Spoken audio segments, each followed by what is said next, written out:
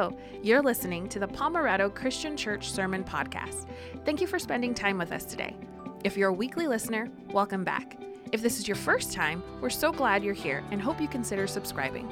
If you're in your car, on a run, doing things around the house, or working out, and want to connect even further and take next steps with us, visit pomerado.info.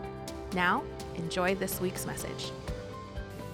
So we are going to start a brand new series called The Armor of God. And so as we look at this passage, we're going to be in Ephesians chapter 6, starting verses 10 through 18 this morning. If you want to follow along with the Bible app, a Bible you brought, or if you didn't bring one, we have Bibles available for you. And if you're joining us online, you can click the Bible tab as well. So before we get in there, there's the idea of the armor of God, or the idea of spiritual warfare, might be really common to some of us, or we might be really aware of it.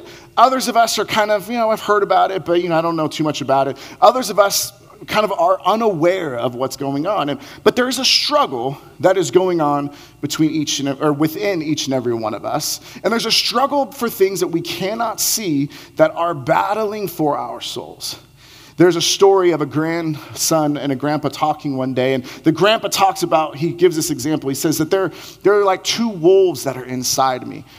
One is filled with bitterness and frustration and anger, and the other is with grace and love.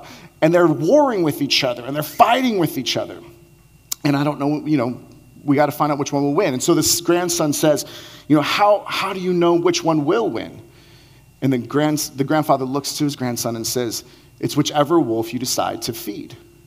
So if we allow ourselves to just be fed with bitterness and frustration and anger, then we are giving in to something that's going on beyond ourselves. If we decide to feed ourselves with the grace of God, with the love of God, and the love of community, then we are able to then recognize that is what's going to win, and that's what's going to win out in regards to this battle.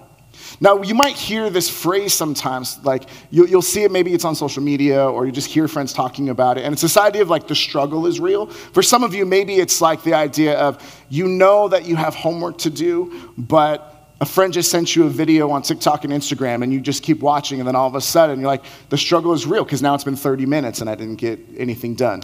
For some of you, the struggle is real because you see a sale at a store, or like Amazon sends you way too many notifications about things that you specifically like and want to buy, and then they say it's on a sale right now, and you think, oh man, the struggle is real. I want to spend this money, and I have to wrestle with whether that's going to happen. Maybe for some of you, the struggle is real because you know how much you want to take care of yourself and eating well, and then you think, okay, church will be a respite for me to be able to do this, and you walk up and you just see boxes of donuts, and you're like, the struggle is real. There's an example, these are more humorous examples that we see here as well. I don't know why T-Rexes are the ones that really get highlighted on this, but this is a T-Rex trying to reach a taco, but his tiny arms can't reach it.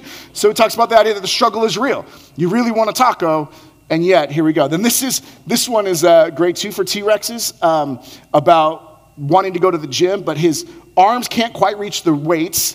His arms can't reach up for do pull-ups, and instead of push-ups, his nose just hits it because his arms are too tiny. So I don't know why T-Rexes have become the patron animal for the struggle is real, but the idea is this. We can laugh about ones like this, or we can acknowledge that there are real ones about our health, about finances, about distractions and things.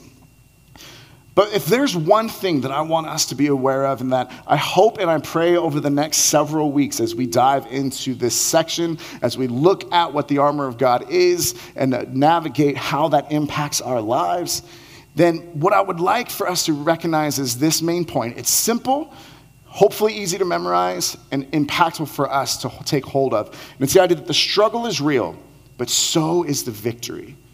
The struggle is real when it comes to spiritual warfare, but so is the victory. Jesus has already won the victory for those of us in Christ, that we are now no longer condemned, that we have given our lives over to Jesus. And because of that, we are now new creations. We don't have to live in the same way. We don't have to war the same way that the world wars. We don't have to do the different things that the world does, but that God has imbued his spirit within us. And because of that, you and I are made new when we surrender to Jesus. The Holy Spirit is inside of us. And so when there's a spiritual warfare, when there are temptations, not if, when there are temptations, we will know how to stand firm.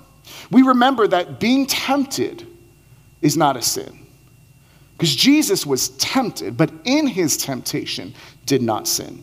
Friends, you and I will be tempted multiple times today and countless times throughout our lives. Which wolf will we feed? Which way will we go? And what does it look like for us to take hold of the truth that there is a struggle? The struggle is real, but so is the victory. So our sermon this morning is called The Struggle is Real, and we're going to look at 3 points coming out of Ephesians chapter 6, and we're also going to jump around in a few different passages as well. So the first point, if you're a note taker and you're following along, the first one we have is that the struggle is real. This is not, I've said that probably 17 times already in the first 5 minutes, but that's because it's important for us to be able to land on that truth, that there is a struggle, there is spiritual warfare. That's not something that is just out there that, that's just for some people to believe. No, there's more going on than you and I can see. As Tony Evans said, if all you see is what you see, you do not see all there is to be seen. That there's more going on than you and I can initially recognize. So I want to start off with a passage that actually comes from 2 Kings with Elisha. Remember last week, if you were here with us, we talked about Elijah was lonely and how loneliness is normal, how God called him to anoint Elisha to succeed him as prophet. And so for years, Elijah and Elisha worked together, served together. And then Elijah ends up going up and he reaches a chariot of fire and he goes up to heaven, and Elisha remains. Elisha is the one we talked about last week that performed more miracles in the Bible than anybody else other than Jesus. And so his ministry was vast and powerful. Now there's a story, if we jump up to 2 Kings chapter 6, where the Arameans were coming and they wanted to capture Elisha in Dothan. And so while he's there, he looks up and we find that he has a servant with him now. Like he has someone that he's doing ministry with. And here's what 2 Kings 6 says when it talks about this. Because when the servant of the man of God, to be clear, the man of God is Elisha. So when the servant of Elisha got up and went out early the next morning, an army, the Aramean army, with horses and chariots had surrounded the city. He knew that they were coming after them, and he wakes up and looks, and all of a sudden he's surrounded by the enemy. And he says, "Oh no, my Lord, what shall we do?" The servant asked. "Don't be afraid," Elisha the prophet answered. "Those who are with us are more than those who are with them." And Elisha prayed, "Open his eyes, Lord, so that he may see." Then the Lord opened the servant's eyes, and he looked and saw the hills full of horses and chariots of fire all around Elisha. You and I, we look around and we see, whether it's actual enemies who are coming after us for our reputation and want to tear us down, whether it's just temptations and struggles and we feel like there's no way out, even though we know 1 Corinthians 10 tells us that we are not tempted beyond repair and that God will always provide a way out of our temptation, we still can look around and think, there's no way I can get better. There's no way I can improve. There's no way I can escape this onslaught of attack, because we are only seeing what we see with our own eyes rather than having God open up our eyes to see the spiritual battle around us. And so, like the servant, we might say, what do we do? We are surrounded by the enemy. And Elisha says, open up, Lord, would you open his eyes? Now, I've known people who have had the ability or the gift or whatever it may be to actually see, like they go, they would see demons or they would see angels. I've known people do that. That's not been my personal experience. But just because I don't see it doesn't mean I don't believe it. And just because I don't see it doesn't mean that the struggle isn't real. It is absolutely still real. Now I'm going to do a hard turn talking about spiritual warfare to a preschool playground. So bear with me for a second. I'll tie it into a moment.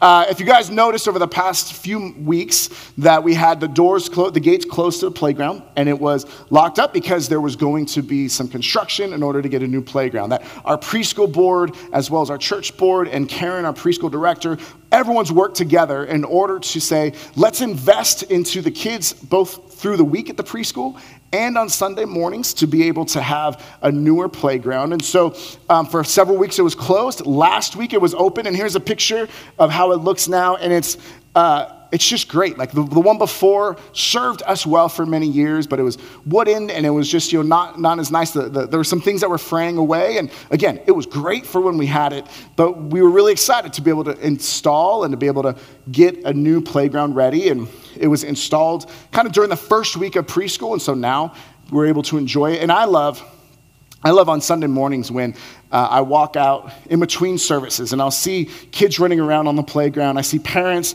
on the outside, both watching their kids, but also talking, and that community that can develop. Now, why am I talking about a playground? Great question. Warren Wiersbe, he writes this when he talks about spiritual warfare in a book that's called What to Wear to the War, a study on Ephesians 6 and the armor of God. He says this: sooner or later, every believer discovers that the Christian life is a battleground, not a playground.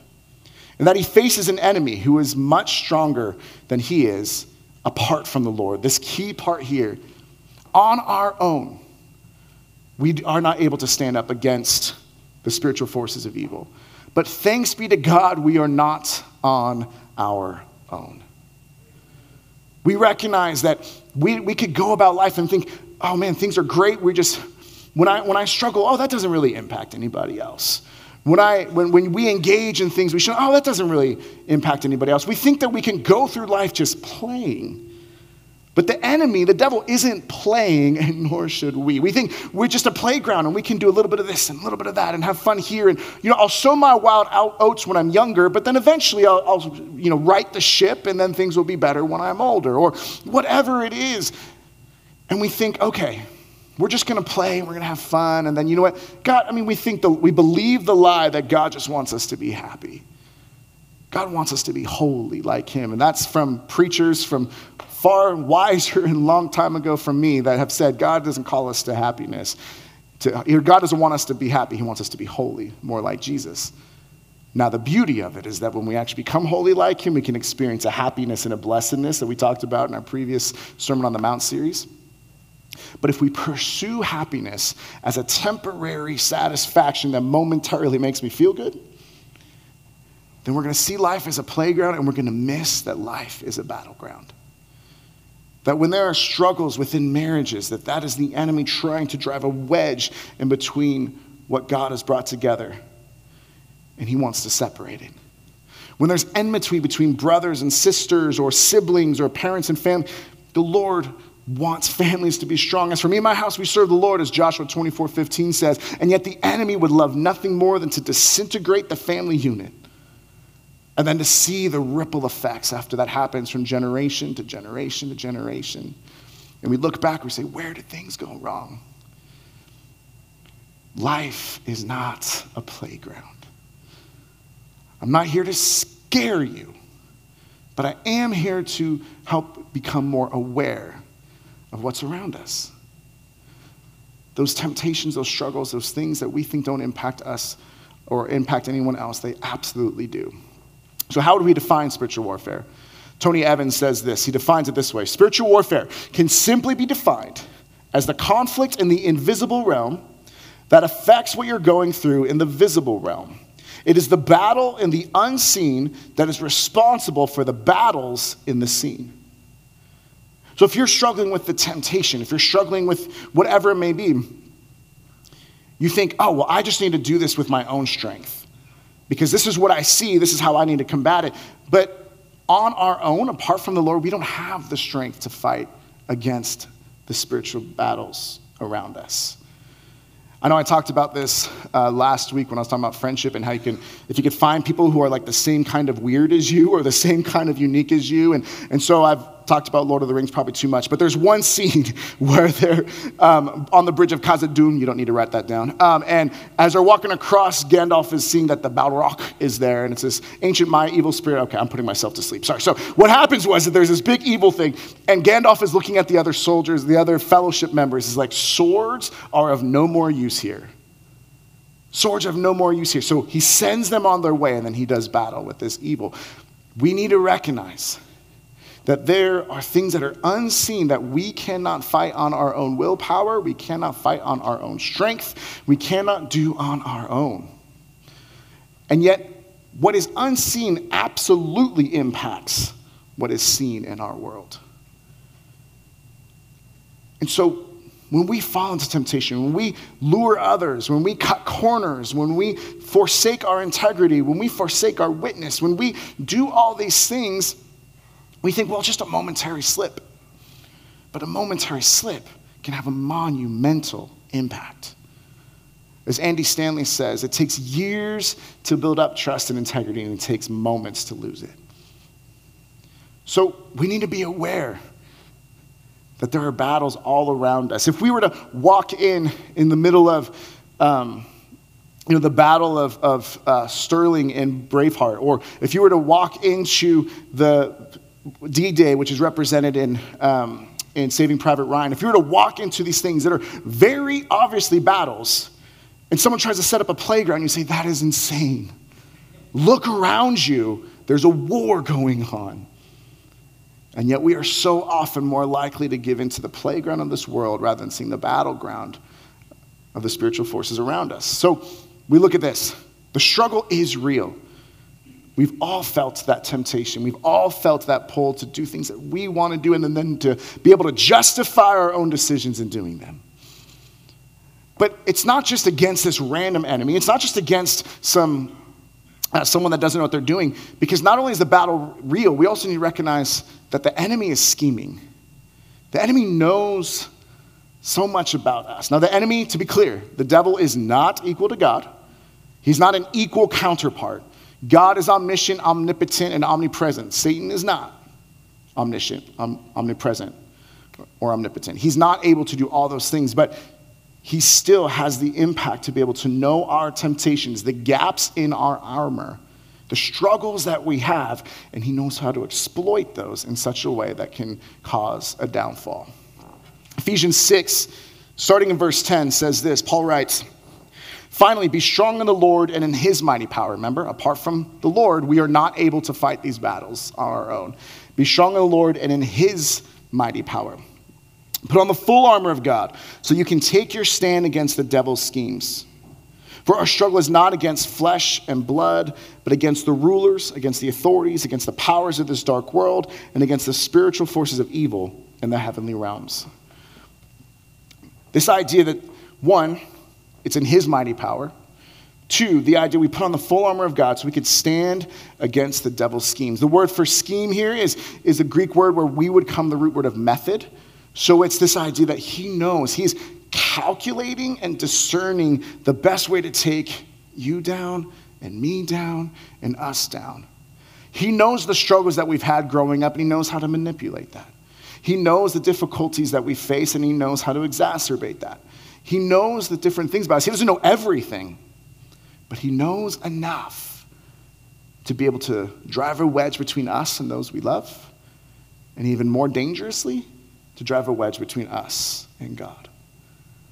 So let's look at a few. This isn't all of them. This isn't an all-encompassing list. But Warren Wiersbe in that book talks about how in order for us to see what some of the schemes of the enemy are, it would be helpful for us to be able to, well, let's just take a look at what they are. And so he didn't write it like that. He said it much better. But some of the enemy schemes. He uses some of these. So some of these are from Warren Wiersbe. Some of them I moved around and came up with on my own. So we worked on it together. It was nice. The enemy schemes, and here's just a few of them, right? Again, this isn't all-encompassing, but I can pretty much guarantee you have fallen into at least one of them, if not more than one of them, like many of us have. So deception.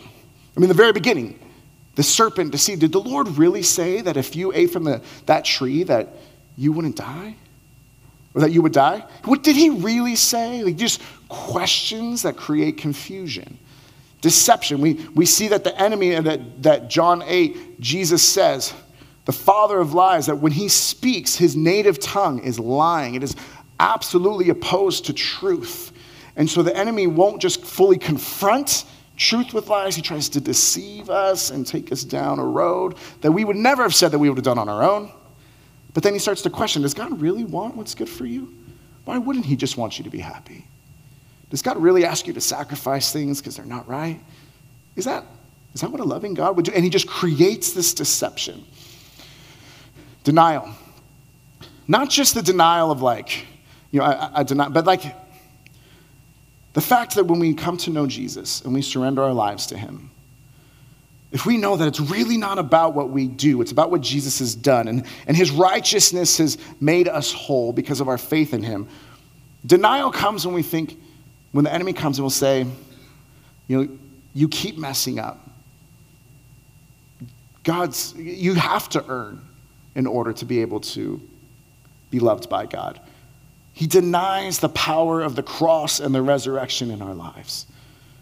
And he says, even though we know that we've been saved by grace through faith, there are times we think, well, nope, I'm still not good enough. I can't earn salvation. And until I can earn it, I can't go before God. And he denies the work of the cross. Discord, enmity between us, a lack of peace, whether that's, again, discord between us and God, or discord between us and fellow believers, or us and those around us, to the point where we're no longer walking in peace. We are instead feeling discord, anxiety, concern, and we're not able to stand firm.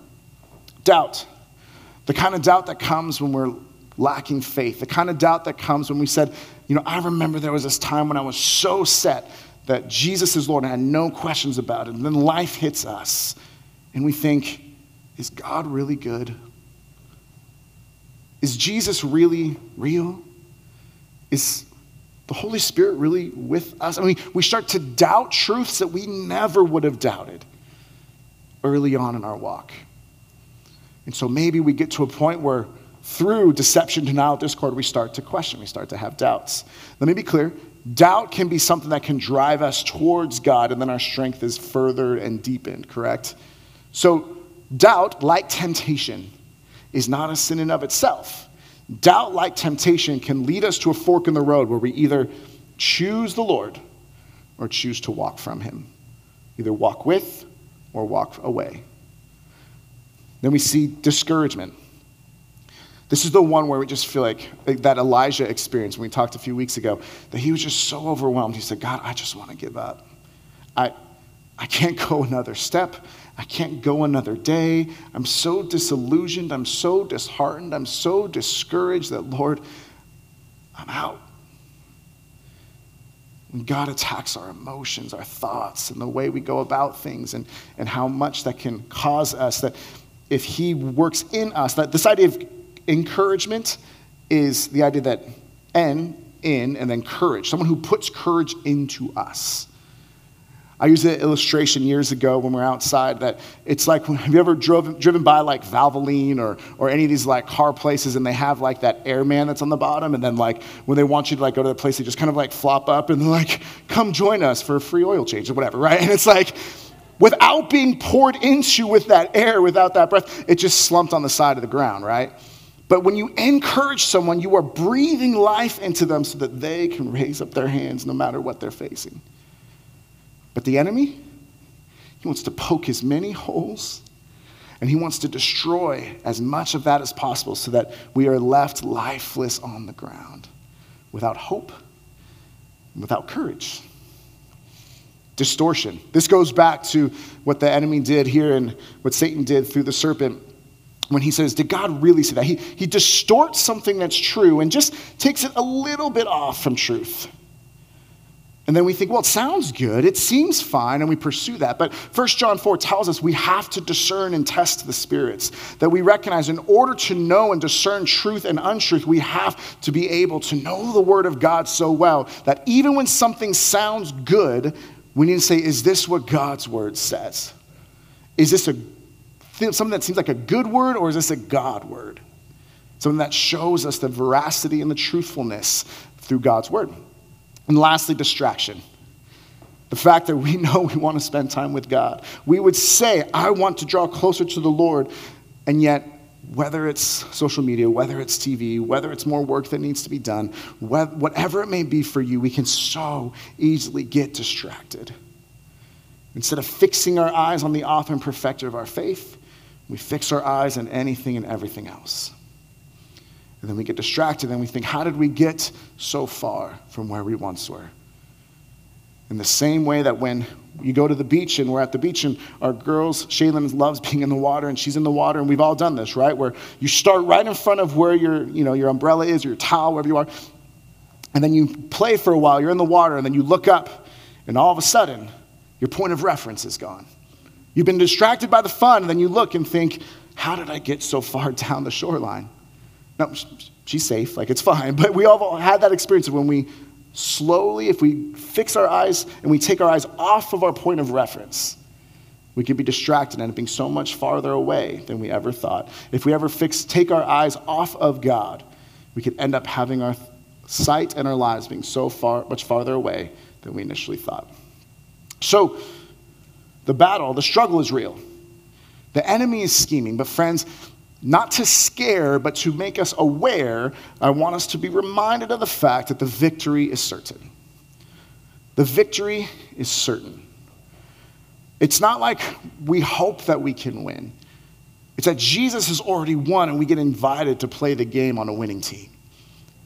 It's acknowledging the fact that, you hear this around the time of playoffs and different sports. There's a season or there's a time when the team will, this team is not going to make the playoffs, for example.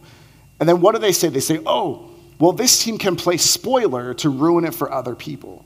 So other teams want to make it. The enemy loves to play spoiler because he knows he's on the losing side, but he wants to take as many of us with him. And so it's recognizing the victory is certain and has been assured because of what Christ has done.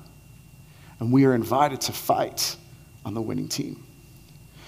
There's a picture, or a painting, I should say, that's it was originally called, I believe it was called The Two Chess Players. It's been known as the game Checkmate, or by the name of Checkmate. So let's show this picture here.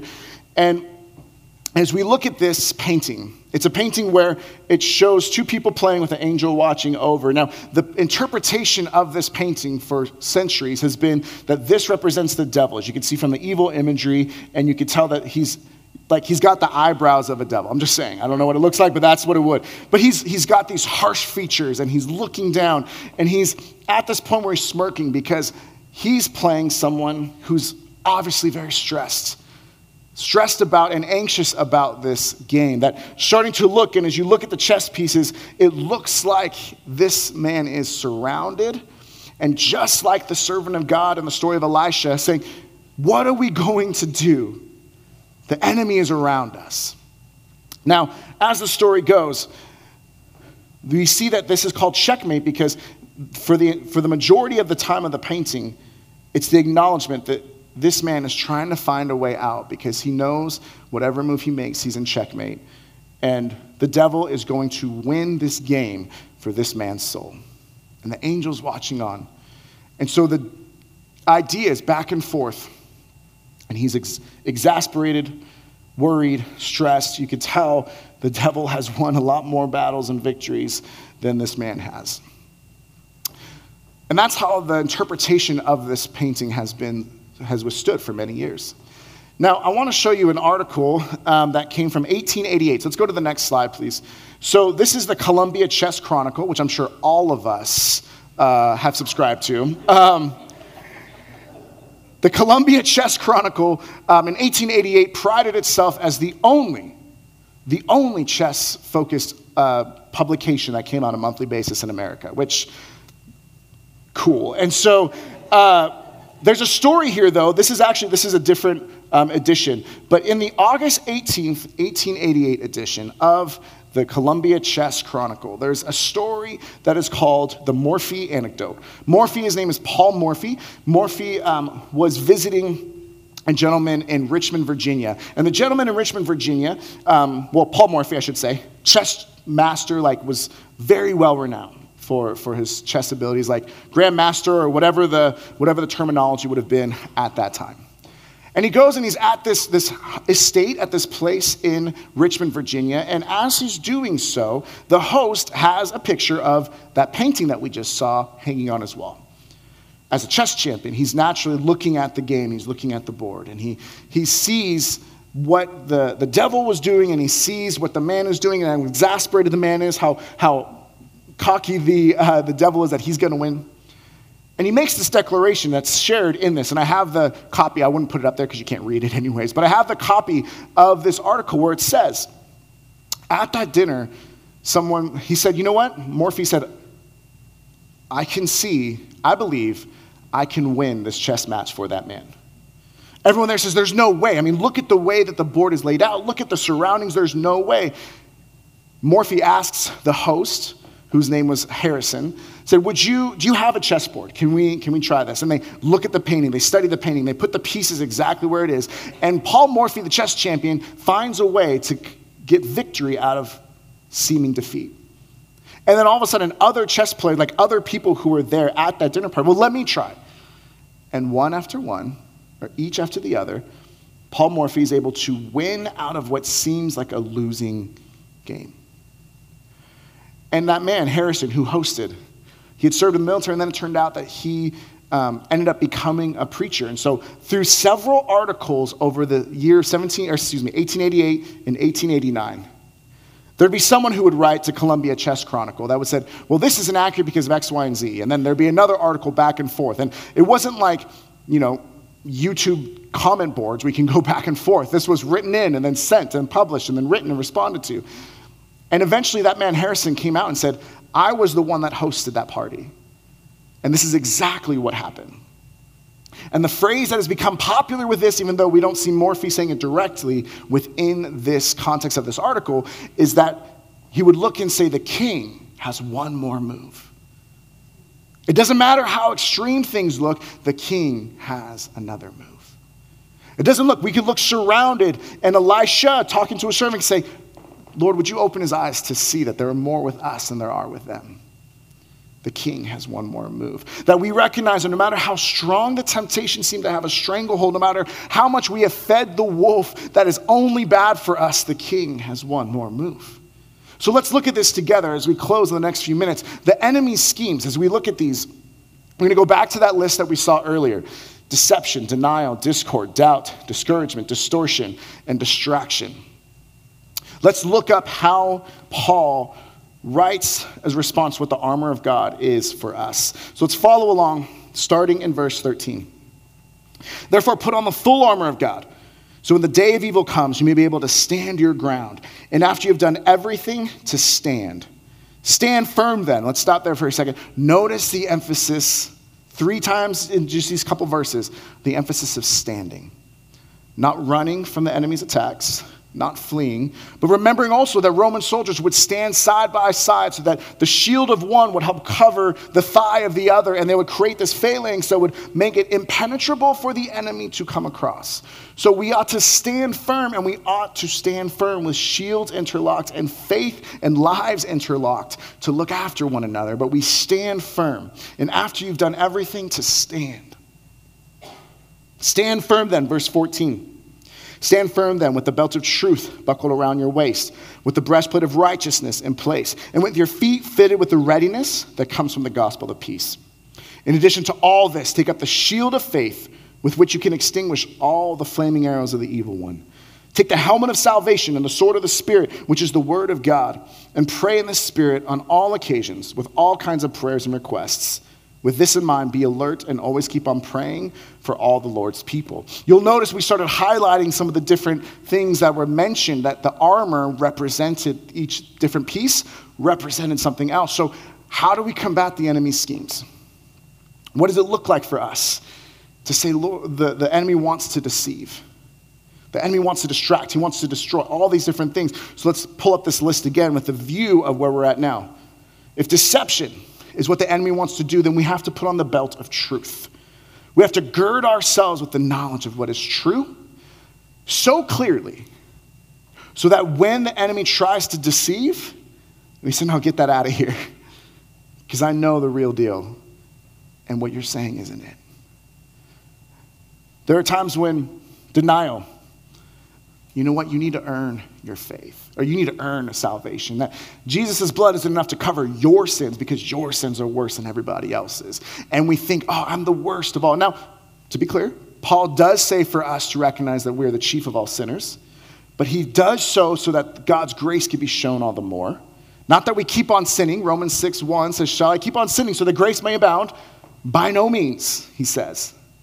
But the idea is that the enemy would love to deny that we are children of God when we give our lives to the Lord, confess with our mouths, and believe in our hearts. And then we display that in the act of obedience of baptism. He would love, The enemy would love for us to fall into the denial that Christ's righteousness can be ours. That he who knew no sin became sin, so that we might become, as 2 Corinthians 5:21 says, the righteousness of God. Discord, division. To combat discord, we ought to have peace. The kind of peace that is fitted with the sandals of peace, the readiness for the gospel of peace, that no matter what discord may be between us and God, if we're frustrated, angry, we go back to the gospel and it reminds us how much he truly loves us. No matter what discord we have with other believers, whether we vote differently, whether we think differently, whether we act differently, whatever it is, we recognize that the gospel reminds us that he who unites us is greater than all that could divide us. To remember that there should be a peace amongst brothers and sisters in the Lord. And that because of that, we could stand firm, interlocked, and facing the onslaught of the enemy. We look at doubt. When there's doubt, we take up the shield of faith, the one that extinguishes the flaming arrows of the evil ones, that the enemy would shoot arrows that were inflamed, and so the shields would have ways to, they would have like leather in front that was doused in water so that when the flaming arrows would come, they would be extinguished right away, and they wouldn't be harmed by the onslaught of the enemy. The onslaught of doubts that come at us when we're struggling. The opposite of doubt is that we lean into faith. Discouragement. When we allow the thoughts of our heads to distract and discourage us to the point where we feel like, I just want to give up. Like Elijah, we think, I can't do it. We have to put on the helmet of salvation to make our thoughts captive to Christ. To recognize that our salvation can be assured. And that the enemy likes to steal, kill, and destroy, and yet Jesus came that we may have life and life to the full. So if we're being discouraged because of all the difficulties around us, it's reminding ourselves of our identity in Christ, putting on the helmet to shield ourselves from those thoughts of the enemy, and to remember that our salvation is in Christ and Christ alone, by grace through faith. Distortion. The only way that we can know when the word of God is distorted is if we know his true word well enough to discern it. When the world says something that sounds good, God wants you to be happy. He says, is that really what the Word of God says? Let's study the Word of God and say, no, God isn't after our momentary happiness. He's after our eternal joy. He's after our holiness that helps us to become more like Christ. He's not after just momentary times of satisfaction. He's not telling us to keep playing in the playground when there's a battleground around us. It's so easy to distort the word of God, and the only way to know is to know it so well that you can tell the counterfeit. That bank tellers, they can tell a counterfeit when they feel it because they felt the real thing so much, the real dollar bills and what it feels like, the paper, the texture, the way that it crinkles. They can tell the real deal so much that the second they feel a counterfeit, they say something's not right about this. Do you know the word of God so well that you can easily spot the counterfeit? And then lastly, we say we want to be close to the Lord and we get caught up by distraction. And the way to combat that is to, as Ephesians 6:18 talks about, to be in prayer with all kinds of requests and praying, to watch, to pay attention, and to pray for all the saints, to pray for one another. Because prayer keeps our focus and our eyes fixed on the right point of reference. So while the wind and the waves are attacking and surrounding us, and Peter walks on water, when he had his eyes fixed on Jesus, he could walk on water, and when he looked around, he sank immediately. Do we fix our eyes on the author and perfecter of our faith? Do we pray to the point where we have the energy to face whatever battles are around us? Warren Wiersbe says this: we must remember that we do not fight for victory, as if the ending of the battle is in the balance, but from victory. Christ has already won the victory for us, and we've already entered into our spiritual inheritance in him. Thus, our role in the battle with the devil is that of claiming and holding on, that standing firm idea, holding on to the territory and inheritance won for us by the Lord Jesus Christ. It's this idea that we are to stand shoulder to shoulder, that we ought to stand firm in the midst of the trials. That there are times when someone's going to carry us in the midst of that. There are times when we need to carry others.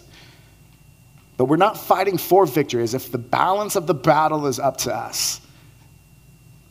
Friends, the struggle is real, but the victory is as well. And so we get to enjoy, it's hard, it's a battle, it's not easy, but we get to be on the winning team if you follow Jesus. And we get to know that in the end, he wins. How do we know this? Revelation 20. We start to see about the lake of fire. We start to see about the enemy trying to tear down and bring people to follow him at the very last gasp effort to be a spoiler and to ruin things, even though he knows it's a losing battle, to play spoiler to everybody else. And then verse 10 of Revelation 20 says, and the devil who deceived them, remember, that's one of the top things that we saw, was thrown into the lake of burning sulfur, where the beast and the false prophet had been thrown. They will be tormented day and night forever and ever. Friends, the struggle is real. But so is the victory. It's not easy. We all have our scars. We all have our wounds. We all have gaps in our armor. We all fall to the enemy's schemes in different ways at different times to different degrees.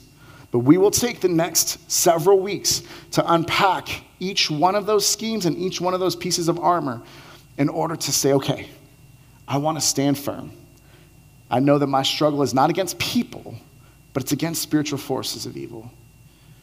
And so we want to pray that God would open up our eyes to see the temptations, the struggles, the trials, and the ways the enemy has a foothold in our lives so that we could stand firm and we could receive the victory that's already been won, but that we don't lose heart in the midst of the battle. Let's pray. Heavenly Father, I thank you for each person who's part of our service this morning, whether they're live in person, live online, watching or listening later. Lord, I pray that you would speak to each and every one of us. And maybe for some of us, Lord, we just needed that encouragement today, that we just feel like need air and courage poured into us so that we can take another step. For some of us, Lord, we look at those schemes and we think, yep, the enemy has me on that. And that's one way the enemy attacks. And give us the eyes to see the ways that we fall short so that we can make sure that we put on the full armor of God to be able to prepare for the battle and to experience the victory, not in our own strength, Lord, but to be strong in you and your might. For some of us, Lord, we are in the midst of the battle. And we are weary and heavily laden. May we find rest in you. Some of us, we're ready to go. May you help rally people to our side with whom we can stand firm. And Lord, no matter what, no matter how many times the enemy would try to distract or create discord or deny what you've done, Jesus, may we remember the power of the cross, the resurrection, and how the old is gone, the new has come. We are new creations in you. Thank you for this time we have, and it's in Jesus' name we pray. Amen. Thank you for listening to the podcast. We want to be a church where people are changed by God to change the world. If you want to partner with us in this way, you can start by doing these two things. The first, if you haven't subscribed to this podcast, you can do that by hitting the subscribe button wherever you're listening, so you can stay connected with us and we can broaden our reach. And the second, and this might be the most important thing you do, share this message with someone you know. And as always, remember, you are prayed for, cared for, and loved. See you next time.